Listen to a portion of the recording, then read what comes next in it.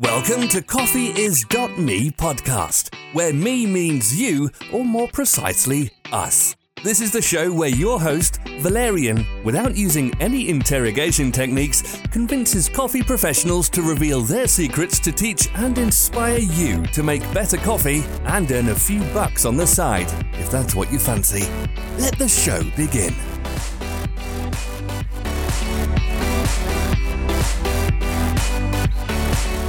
Hello coffee friend, welcome to CoffeeIs.me podcast. I'm your host Valerian Hrala. Thank you for spending your valuable time with us and thank you for all your comments about the Clean Plantation's new packaging. I have to admit, I was a bit nervous when we started this process, but I was very happy that the professional community approved of this change. Well, when it comes to our customers, most of them love the change, they love the playfulness of the colors and even the little contest we have on the other side of the card, but we also got some negative feedback. I remember one email when a person said that this packaging is horrible and we should reinstate the old packaging immediately. I'm not kidding. The email was exactly in this tone and I'm just putting it out there. What should you expect once you decide to change your packaging? But I know you are not here for the packaging. You are here to listen to the second part of the interview with the amazing Deborah Fodiger from Equator Coffees and Teas. In this episode, we are going to continue our journey of starting a cafe. We're going to talk about your baristas and how can you make them feel that they are part of your company. I remember when I moved to the United States, I applied to Peet's Coffee and Tea as a store manager. I got into the interview and I failed on one question. What would I do to keep barista not leaving the company? My answer was pay them more and respect their passion, but that was not what this company was looking for. Equator is different, Equator has it covered, and Dora will tell you how. Next we are going to talk about soft opening, which can help you test your concept, logistics, efficiency, quality control, and even start to spread the word that your coffee is ready to wow the neighborhood. And also we have to talk a little bit about the money and what to expect when it comes to profitability. When should our cafes turn profitable? Deborah has answer for that too. Equator Coffee provides coffee for one of the top restaurants on the planet Earth, the French Laundry run by famous Chef Keller. I can't confirm or deny that this is one of the best restaurants on the planet because simply I never ate there, but I know everybody talks about them. I do plan to test it out for you guys, but for that, one of my businesses have to start to make 7 figures a year. Until this happens, I still want to know how can you score a best restaurant in the United States for your coffee company. And I asked this Deborah and she will tell us the story of the founder Helen Russell. And just to keep you in the picture, Equator Coffees has 2 founders. The other one is Brooke McDonald. And finally, super automatic machines. Shall you use them? Wait, okay, whoa, slow down. I know what you think, but you want to listen to this. I think Deborah has a great perspective on this, and it's very interesting, and perhaps you will even like it. I know, I do. So, after this incy tiny ad, we're going to start the show. Enjoy! This podcast was supported by CoffeeCourses.com, the online learning hub for coffee professionals. Our videos will train you on how to roast, evaluate and brew coffee. We'll take you to the origin, show you basic professional espresso techniques, and even how to start your online coffee store. From basic theory to advanced concepts, CoffeeCourses.com is a goldmine for every coffee professional. Check out our blog and free courses too. We can't wait to see you on CoffeeCourses.com. Don't let us wait too long. So you said that you're hiring these pretty cool baristas, you train them, they stay with you, you want them to stay with you for a long time. Yep. What is the option to grow? What are the possibilities to grow in your company? Yeah, I really believe in hiring from within for almost everything. I really admire companies that start people at entry-level positions. Mm-hmm. So we really try to do that. You can't always do that, right? Sometimes you have to make outside hires. But we like to make it very clear that as far as baristas want to go, we want to take them. So in our cafes, we kind of have 2 different types of leadership positions.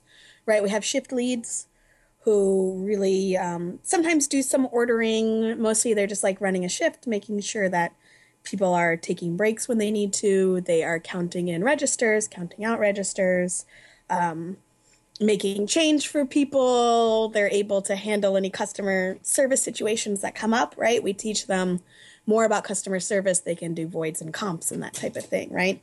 And they're the floor manager, right? So we really try to grow people in that way, hopefully into assistant managers of cafes, right? It's kind of that track.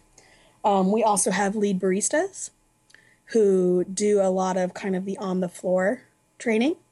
So we have a dedicated retail trainer. She works just with our, 3 stores, soon to be 5. But she does a lot of work with our lead baristas because she can train people. She does a lot of one-on-one training, a lot of off-the-floor training. But then once you kind of get people to that, okay, I can make drinks by myself, but I'm a little nervous and maybe they're not perfect yet. You need a lot of that, we call it buddy bar time, right? Where they are on bar, they are working drinks, they are making drinks for people, but there's got to be somebody there kind of helping them, watching them, coaching in the moment. So we have our lead barista do a lot of that, right? They are teaching them tips about dialing in, tasting shots with them, making sure they don't get frustrated or overwhelmed, maybe working on new latte art designs is really fun, right? And so that's our lead barista. Hopefully they want to become trainers. Sometimes they want to become roasters. Sometimes they want to go to like account management, that type of thing. So there is a way to grow. Absolutely, and I think that's really important. I think it's super important. Otherwise, why stay with a company, right? That's why people leave, if they don't get enough educational opportunities. And what's nice at Equator is we have this whole wholesale team as well.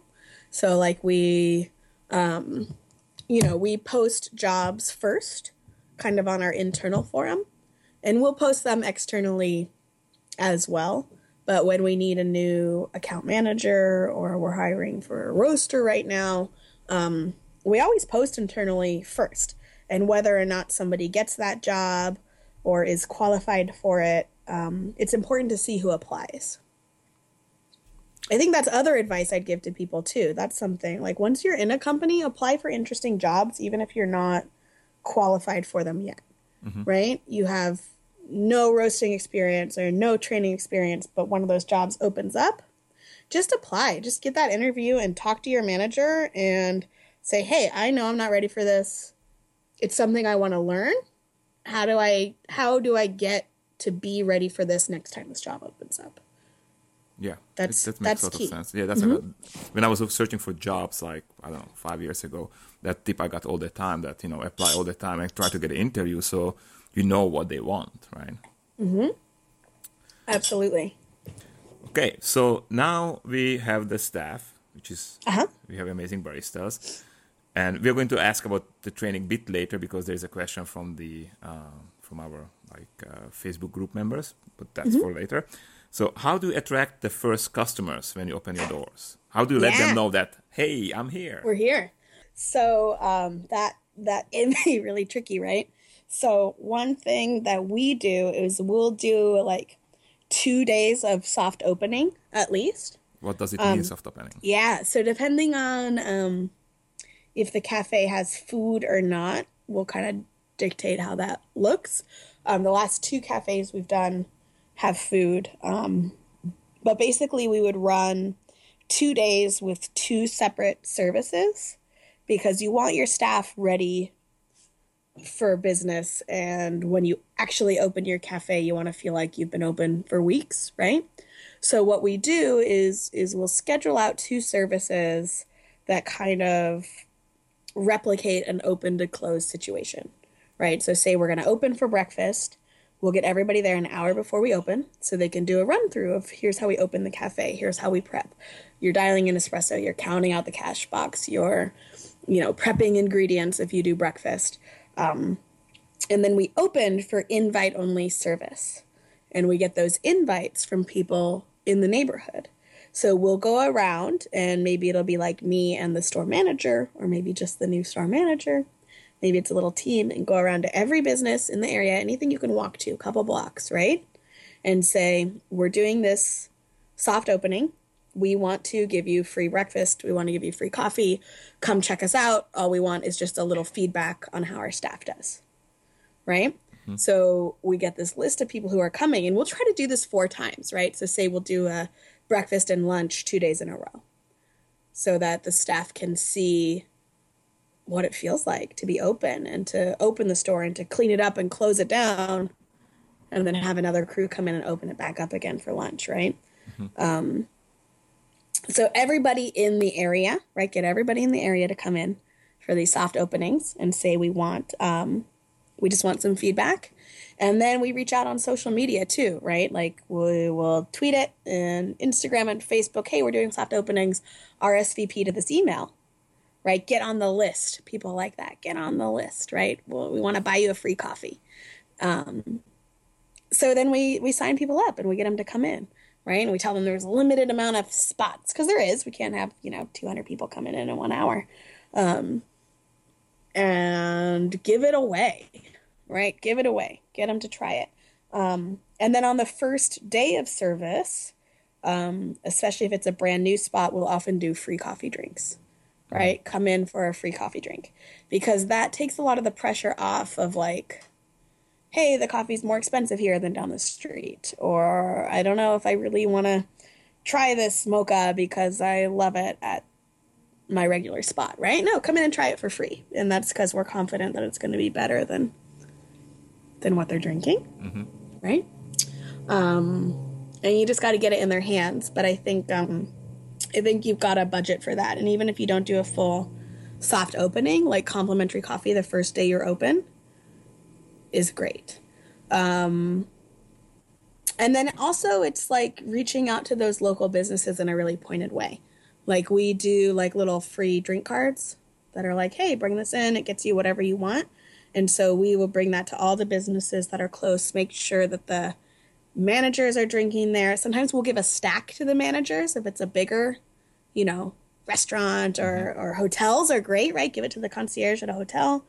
And say, hey, give this to your staff or give it to your VIP customers. Like, get them in because if if somebody at the boutique is like drinking an Equator coffee, right? Everyone who's going in shopping there is going to see that cup sitting right there. We want to make regulars of the people who work in the neighborhood. Sounds awesome. That's free advertising, yeah. Yeah, of course. And then people who live there too. That's why we like to do just free coffee on the first day because you want people to come try it. So when you have that... Risk-free. Sorry. Go ahead. Yeah, go ahead. So if you have that opening for public, the free coffee, do you advertise it on social media only or do you have some kind of like ads in the newspapers? Not so much newspapers. I guess like local blogs, right? I'm trying to think if we've ever done any print advertisement. I guess there is a Marin, right? The Marin Independent Journal. I think we've done stuff there announcing that we open. But definitely keeping it small and local, like kind of the... Edible. You have... we do. Yeah, you do. Edible. Yeah, I love the edible communities. So that is a great magazine, really super like-minded. It's all local food. And we do Edible Marin. We haven't done Edible SF yet, but we do Edible Marin because we're based up here. But again, and then like food bloggers who do like local food stuff, like we'll invite them in, come try a coffee or send off new coffees. But very targeted, it wouldn't make any sense for us to take out an ad in a big newspaper or something, right? Like we'll reach out to schools, right? Stuff like that. And we also donate a lot of coffee. Like we have a pretty high budget for donating coffee in the area once we're open. So schools who ask for it for morning pickup, right? Back to school is great for us. We donate a lot of coffee to get the parents trying it, right? Mm-hmm. Any type of fundraiser or auction that wants coffee to, raffle off or people to bid on, we will donate something or we want to be there brewing coffee so we can talk about it. I mean, it's all about these super localized communities, right? People care that we give coffee to schools and nonprofits in our area, and that's important to us. Like it's it's part of who we are. It's good advertising, sure. And it's just part of who we are because we want to support our communities because that's who supports us. Yeah, I always call it having fun with coffee, So I have a lot of people coming over to my house and we just have fun with coffee, and they're always like, what do you sell? I said, I don't sell anything. I'm just having fun with coffee. Right. And it's like, okay, but you're my neighbor. You have to know that I do coffee, So it's Yeah. Oh my gosh, I know. You should be doing it at the school. You could have your own like coffee CSA. Just bring it when you drop off the kids. actually I used to do it when we had a gardening cleanup. I was the coffee brewer. Oh yeah. So when the guys were working in a garden, I was the guy who was making them coffee. So it's fun. It's great, And the only problem is that I have no other topic than coffee. So after a while, I'm boring. No, you're not, because everybody loves coffee. Are you kidding? I have no other topic but coffee. And I make friends everywhere I go. Like, I love flying because you meet some new friend because people ask you what you do and you say, I work in coffee. And every single person says, true. I love coffee. You're not the boring guy. You're the guy who can connect with everybody because everybody feels that connection to coffee. For the first 30 minutes. After that, they're like, No, I'm kidding. No, I'm just fishing. Obviously, I'm just break. fishing here. So. All right, perfect. So we have advertised. We had this nice soft opening. I love the idea of soft opening. I never heard of that, by the way. I'm such a noob in this. I've never opened a cafe. I just did it once, and that was a big mistake. So now you know. But it's a great idea. I really love that idea. It totally makes sense, right? So that's cool. Okay. Plus, your baristas are going to mess up. They're nervous. They're going to mess up that first day. So it makes the steaks better for them, too. Mm-hmm. And it makes it easier on the customers where it's like, let me know if that wasn't perfect. And they're getting it for free, so they can't complain that much. And we're like, thanks for letting us try it. I'm sorry your latte was too hot or your mocha too sweet or whatever it was, right? Like, Okay. Thanks for giving us a try. My baristas needed practice. Yeah, that sounds great. I need that. Maybe I will apply for your days and practice as a barista. Perfect. Yeah. Love it. You never saw my barista skills. You'll be scared. Uh-oh. I'll train you up. Don't worry. I hope so. Okay. So we have a location we opened. We advertised.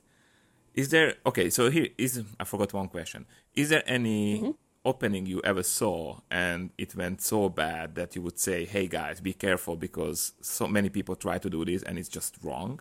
I don't know, because sometimes things that I think are horrible work. Like there's people who are like really mean on Yelp to people who give them bad reviews, but like that works, right? Then they become this guy who's like really mean on Yelp and you got to check it out because this guy's really mean on Yelp, which is, I just think is the worst thing. Or, being really snobby to your customers and telling them what they can drink or not. Like sometimes that works. I mean, I think there's a lot of cafes that don't work. Sure, there's a lot of cafes that go out of business. But I think a lot of that has to do with overextending and not having enough capital for that first year where maybe you're not going to make money, right? Like you can't expect to open the door and be an overnight success. I think some cafes do this, and it's easy to look at them and be like, that's what I'm going to do. I'm going to open and be a success. But like the reality is what you can hope for is for each week to be slightly higher sales than the last, right? And you're probably going to open with more staff than is necessary for your sales. So you'll be running, maybe hopefully not at a loss, but you might be running at a loss for the first few months, right? Maybe 6 months, depending on your location.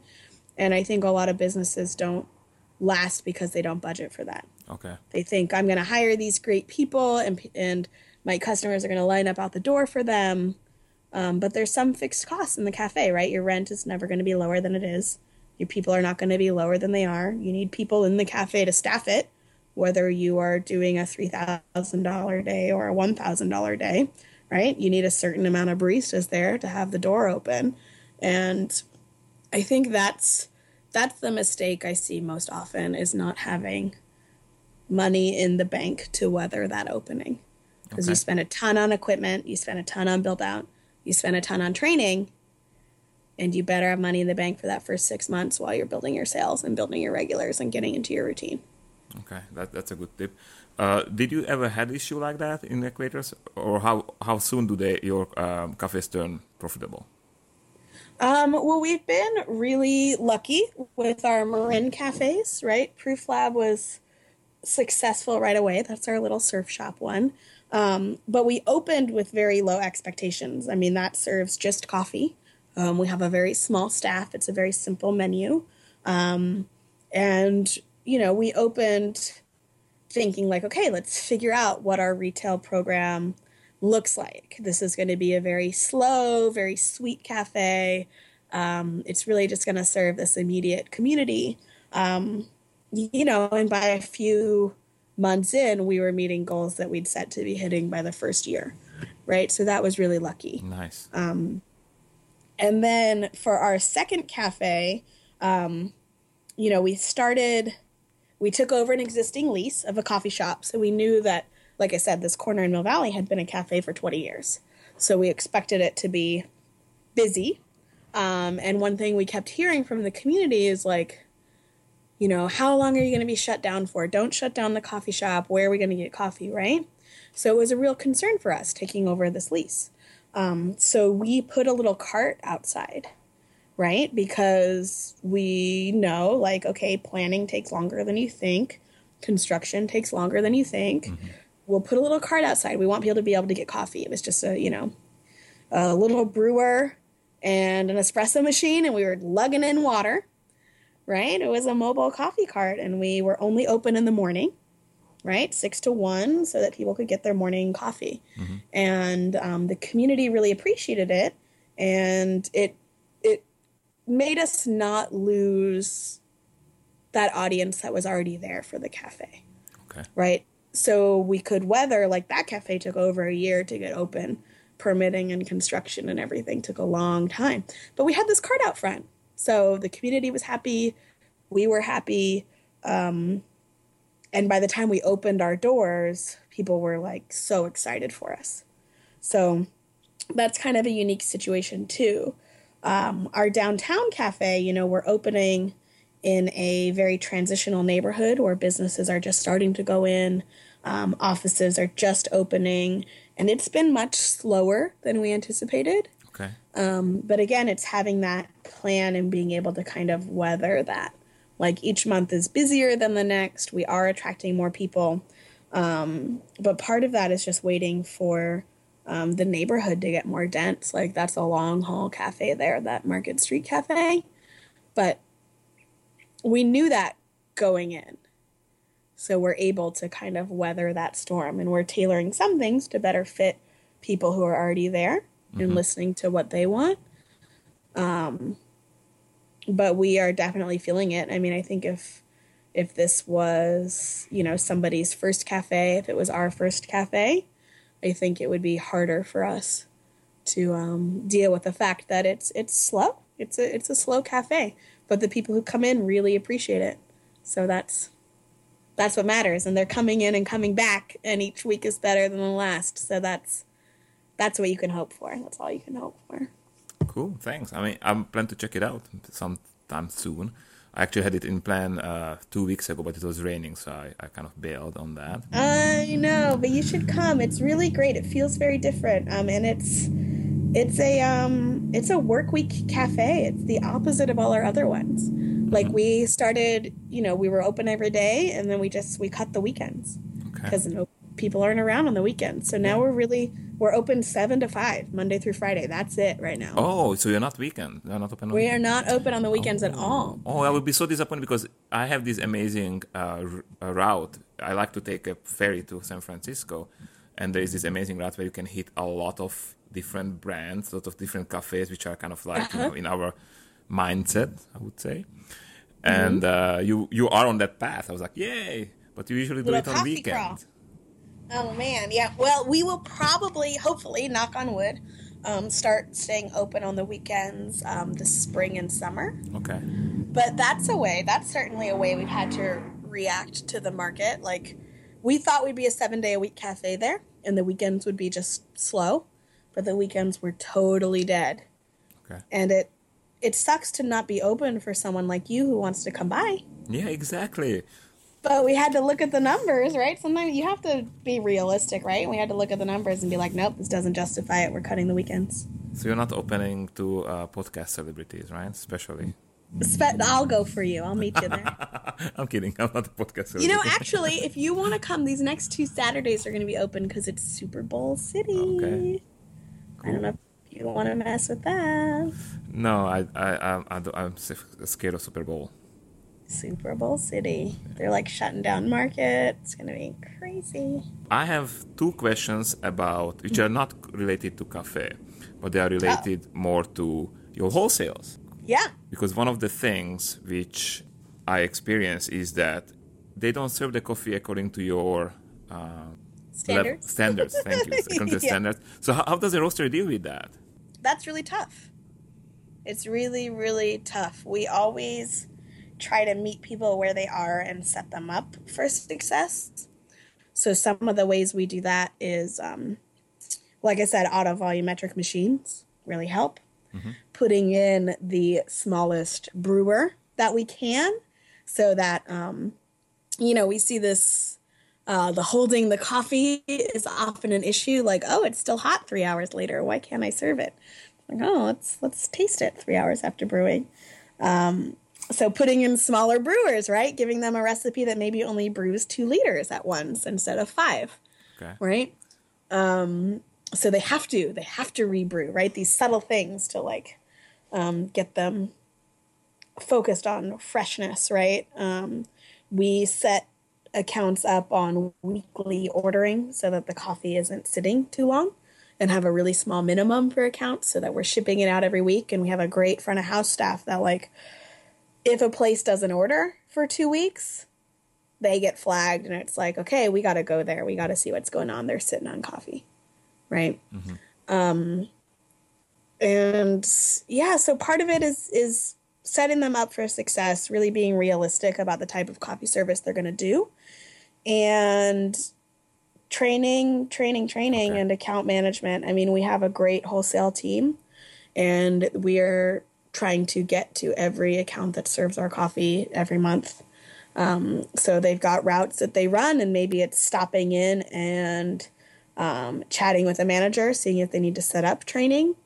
And food service accounts, sometimes it's literally going in and cleaning all the equipment, right? Taking, a whole morning in a hotel, and we will literally go in and clean all the air pots if they're not clean. So you guys, you clean it for them? We shouldn't have to. Okay. And I can assure you, we've got documents up, pasted right on the brewer of how to clean it, how often to clean it. But if we go in and something is dirty, we're going to clean it. Okay. And I don't care if it's like the trainer or the salesperson or, Helen Russell, if she sees something, she sees a dirty urn, she's going to clean it. Wow. And that's the reality of a lot of wholesale accounts. Mm-hmm. And it's hard. I mean, coffee is a low priority in our culture. It's something that is expected to be okay. It's not expected to be a great, wonderful experience, which I think is why those great, wonderful experiences stand out. But a lot of the accounts we deal with, I mean, they're restaurants, they're hotels, they are bakeries, they have so many other things that they're focused on that coffee is just kind of there, and it's got to be good. It's going to be okay. But they aren't prioritizing having the best coffee in their neighborhood, which is okay for a lot of businesses, right? They've got the best croissant in the neighborhood. Their focus is getting people in for that. And then coffee's their add-on, right? It's the opposite to our business model. So part of it is giving them tricks to help them succeed. We have training documents. I mean, we literally post recipes on the brewers. Mm-hmm. We post cleaning documents up on the brewers, right? We've got our tech's phone number on the brewer, on the espresso machine. Call us if anything goes wrong.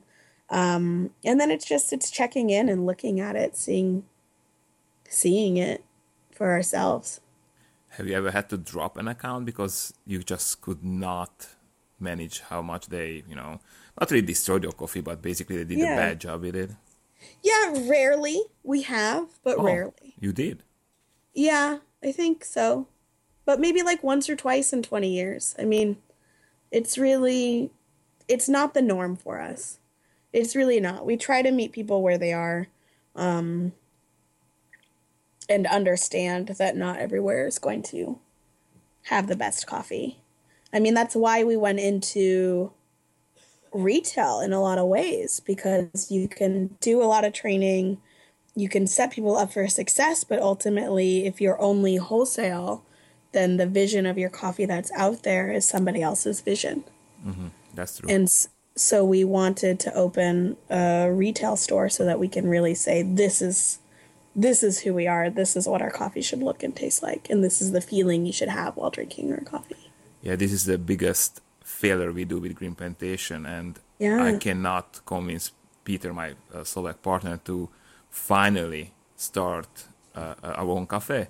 You guys I think have to do your own cafe. Yeah, because, you know, a lot of people can complain that, let's say, oh, your coffee is sour on our espresso, but I'm sure that if Peter makes them that coffee, or our baristas make that coffee, you know, for them, they will see that, oh, there is a way to fix this, you know, there is a way how to play with this. It's basically like a showroom for a car, right? It's basically a place where they can see the potential of the coffee, they can see what you do, you can talk to them about yourself, about your brand, and I don't know, it's just... I was pushing for it in 2015 very hard. I'm going to try in 2016, but to be in California and have a company in Slovakia is very strange. So, well, let's go. We'll go out there for a month. I'll help you. Oh, that'd be great. I would love that. You know, we actually did promote your coffee in Slovakia. We tried to bring it in. Yeah? Yeah, we tried to bring it in. We had roasted here, shipped it over? Yeah, but the problem is that there's EU is a bit paranoid, like also United States, you know, about different permits and hygiene permits. And if we want to do, because we don't want to really sell your coffee, guys, we want to kind of like just show off that, oh, we have friends like this, right? So ship like, you know, small quantities and getting all those permits was like not really worth it. So, you know. Oh. But I did a cupping. I took some Bay Area brands, and one of it was your coffee, and that was fun. People liked it. I know. I remember talking to you about that. I think that's great. Yeah, that's cool. I mean, we did the same when you brought us back coffee. It was so exciting to... Did you like it? To try. Of course we liked it. Okay. Is it just something polite, or is it the truth? We liked it. Oh my goodness. Don't stare at me like that. Okay, so we're going to send you our new coffees in a new packaging we have. Yes. And some chocolate bars. And chocolate bars. Okay. Slovak chocolate bars. Deal.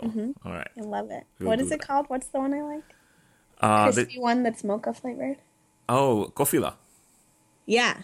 And now all the Slovaks are, oh, Kofila. Kofila. That's what I love. So how about Jeff Keller and his French Laundry? Everybody wants to score a count like that. How did you do that? I know. That is truly... Helen Russell manifesting success, and really a story about relationships, right? Mm-hmm. So, I mean, this is way before my time, but I love hearing this story from Helen. This was like 2001, right? So the company, I mean, I don't even know what size the company was then, right? But more than 10 years ago, it's still Helen, Brooke, and Maureen. Right? And a couple roasters, and Helen is doing all of the sales, right? Brooke is heading up the roasting team. And, you know, they had really focused for the first part of Equator's career on owner-operator cafes, right? Prior to opening a roastery, Helen and Brooke had run two little coffee carts, right? So that's what they knew. They knew owner-operator cafes. And that's really where they focused, because that's where they felt like the coffee would get the most attention, right? I mean, you ask about dropping accounts and, you know, kind of these horror stories that all wholesale roasters have about going in and the air pots are dirty and blah, blah, blah, right? That comes mostly from, like, food service and restaurants and stuff like that, right? Restaurants are notorious for not prioritizing coffee. Oh, yeah. Even at very good restaurants, yeah. Even at very good restaurants. So, I mean, literally, Helen and Brooke were talking about, like, okay, if we're going to get into restaurants, right, we need to get into the best restaurants.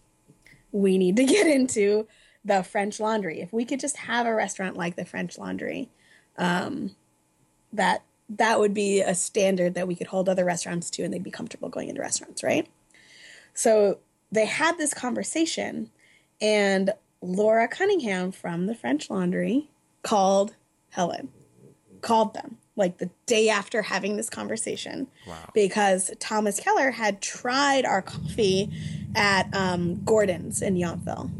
So he'd tried it, really enjoyed it. French Laundry was French pressing at the time, but he was interested in switching to a batch brewer. Mm-hmm. And I mean, Helen got the call from Laura Cunningham at the French Laundry. Like, we want to come do a tasting with Chef Keller. I mean, wow. I still get goosebumps when Helen tells the story, and I wasn't there, like, you know, but they called her, and so they went up and did a tasting, and you know, Brooke brought some really amazing coffees, and they talked about how to do coffee the best in a restaurant. And you know, he's so on top of every detail that he asked for, I want the smallest brewer we can get. What is the smallest filter brewer, so that we are changing it, right? We're brewing fresh, we are brewing often, and put in just a little, like, you know, brewing 2 liters at a time. And so it's always fresh. We have a lot of urns. It's always, you know, that are always clean. Oh my gosh, talk about a restaurant. You can eat off the floor up there. I've done a couple trainings up there. You will not find any old coffee or a stain anywhere, or you know, a speck on the inside of a brewer. It's incredible working up there. The attention to detail for everything is just so beautiful.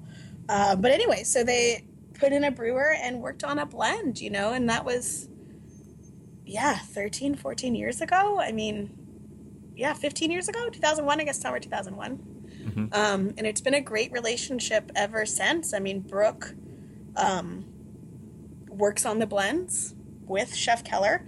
Probably every 2 years or so, they sit down for a real formal tasting. I mean, he's drinking the coffee at all his properties. We do all the properties now, right? We have a couple specific blends for French Laundry and Per Se, and then the Bouchon and the Bouchon blends. And a Thomas Keller espresso. So he's drinking it all the time, and if something changes or he doesn't like something or it's different, something's tasting off at a property, like, we definitely get a call from one of the managers, right? Nice. But every couple of years they sit down, they do a formal tasting, they look forward, talk about the espresso blend.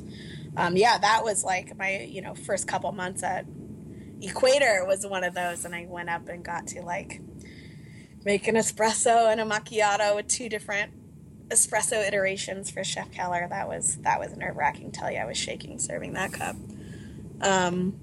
But espresso took a long time for us to get. We were just the coffee for a long time because of relationships and how loyal Chef Keller is. I mean, they had Illy espresso in the French Laundry for a long time because he personally knew Ernesto Illy.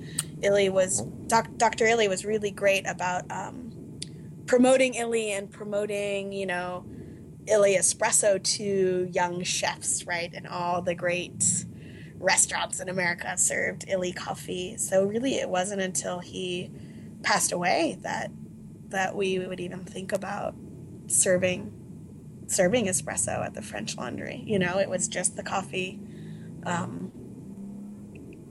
just coffee for years.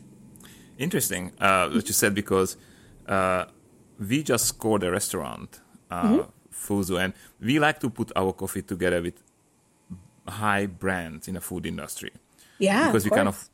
but it's exactly the situation that we are with them with the coffee, but they don't serve our espresso yet. But I hope it will change soon or later, but hopefully sooner. And they just won the best restaurant in Slovakia, and for us it was like, whoa, you know, it's amazing. They name it Fuzu, so it's also like very innovative kitchen, and we like that because we are innovative coffee, because most of the coffees are kind of Italian, you know, style in Slovakia. So we're like, oh yeah, this is definitely our, you know, like crowd. But I did not know that you guys did not serve his espresso. So you actually, like, he had Illy brand as espresso and you as a coffee. And us as the coffee. That's a good start then. It is. Well, and that's the type of loyalty you want. Exactly. You know, I mean, because here we are, and he's still serving our coffee, and we expect them to continue serving our coffee. I mean, that type of brand loyalty, I mean, that's just the type of people you want to work with, right? You don't want somebody who's going to hop on some new shiny brand, right? It's like, no, this is a relationship that we have had for over a decade, and it's really strong, and it's, I mean, yeah, hearing Brooke and Chef Keller talk about coffee and flavor profiles in coffee is one of the best experiences I've ever had. You know, it's just amazing. Cool. All right. I'm glad that you told this story because it's fun. I never heard this story, by the way. So. You got to get Helen to tell it. She tells it better. That's a Helen story. You know, I wasn't there. Yeah, when I meet her next time, I'll ask about it. But we don't meet that often. You know, I meet more often with you. So yeah.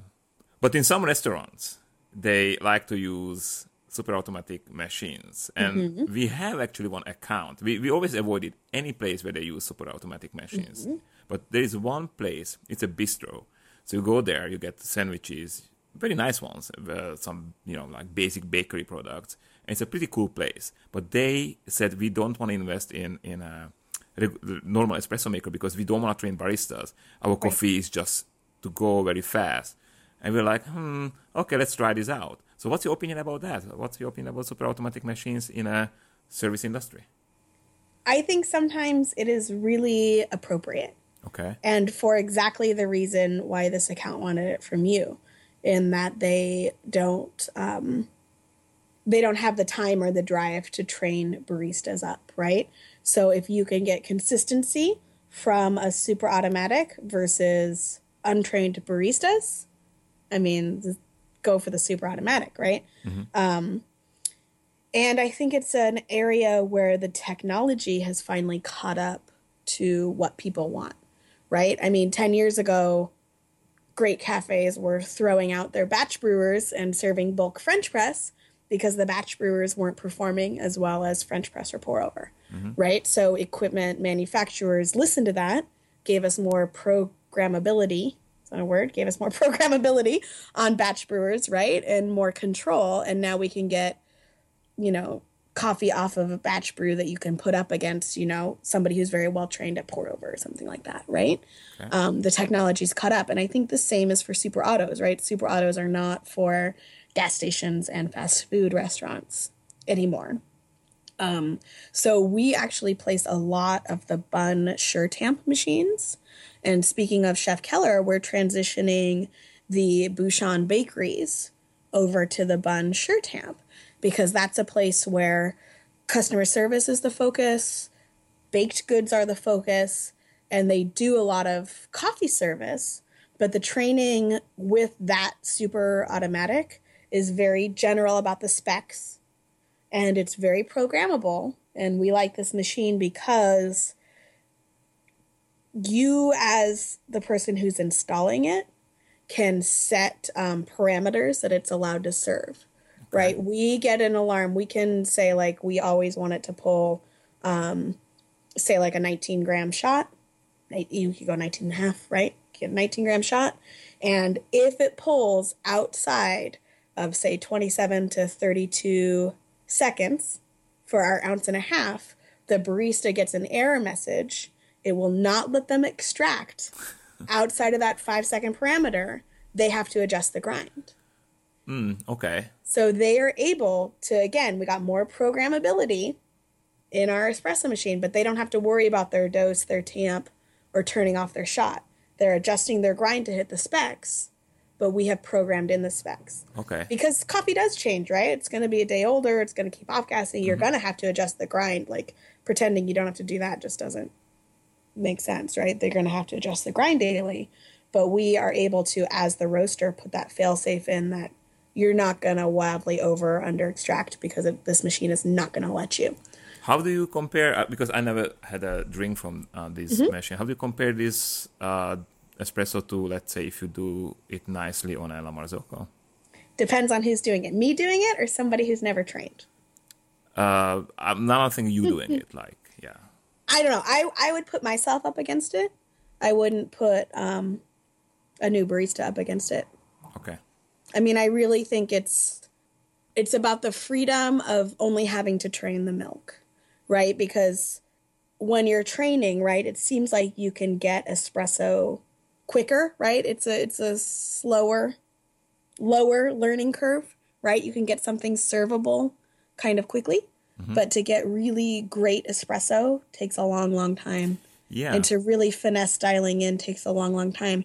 Whereas milk seems hard to master, but really, like, sure, it's a struggle at first, but once you get it, milk is easy. It's the same anywhere. So, like, by taking out really the bulk of the espresso training, right, we train on milk, which is hard-ish for people to get, but once they get it, like, the quality of drinks that they're serving off of these super autos versus, like, minimal training versus even a medium amount of training, I think is better. And I think if coffee is not the main focus of a cafe, that it's really appropriate. I mean, I really enjoy the coffee off of it. I'll drink a straight espresso off of it.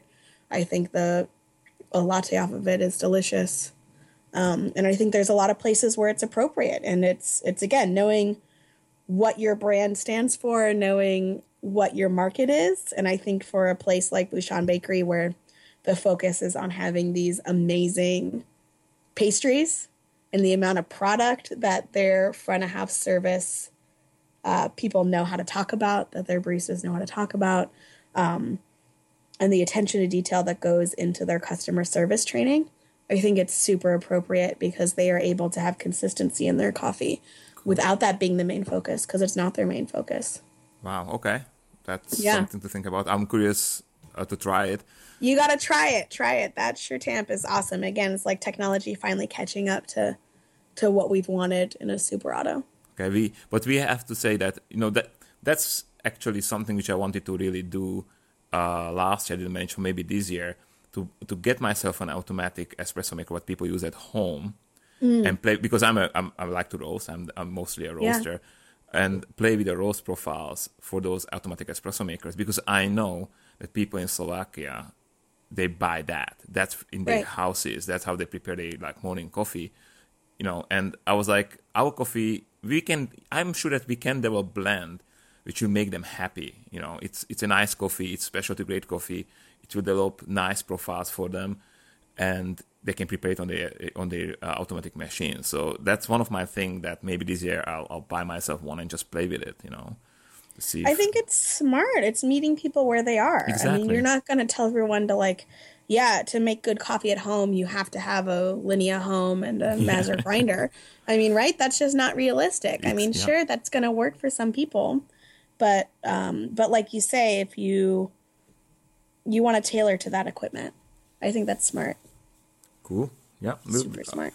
I mean, it's also something challenge for myself, So it's like, can you do it? Because obviously it's not the same like your bun. It's just those plastic, Totally. Tiny dose. It's going to be a tiny dose. Mm-hmm. Water's going to be a little cool. Yep. And the pressure's going to be a little low. Mm-hmm. And how do you make it taste good? Okay, work on that. We'll also work on making a good K-cup. How about that? Cake? K-cup. Okay. Oh, no. I'm not going there. That's out of my comfort zone. Okay. That's I'll work on that one. Yeah, go ahead. I mean, that's fine. It's out of my comfort zone now. Maybe with a different brand, not Green Plantation. That would be kind of like, That's it for today. I hope you enjoyed listening to the show. I learned a truckload of amazing information. In the next episode, I'm going to ask questions you asked Deborah via our Facebook group Coffee Is Me. If you want to ask questions from our next guest, you can do so soon, and he's going to be a big one. I would say he's something like the Hugh Grant of the coffee industry. Want to know who is it? There is 2 ways to find out. First, join Coffee Is Me Facebook group and possibly ask him a question, or wait 2 more episodes and I will reveal his name. Choice is yours. Until then, enjoy your coffee. Bye.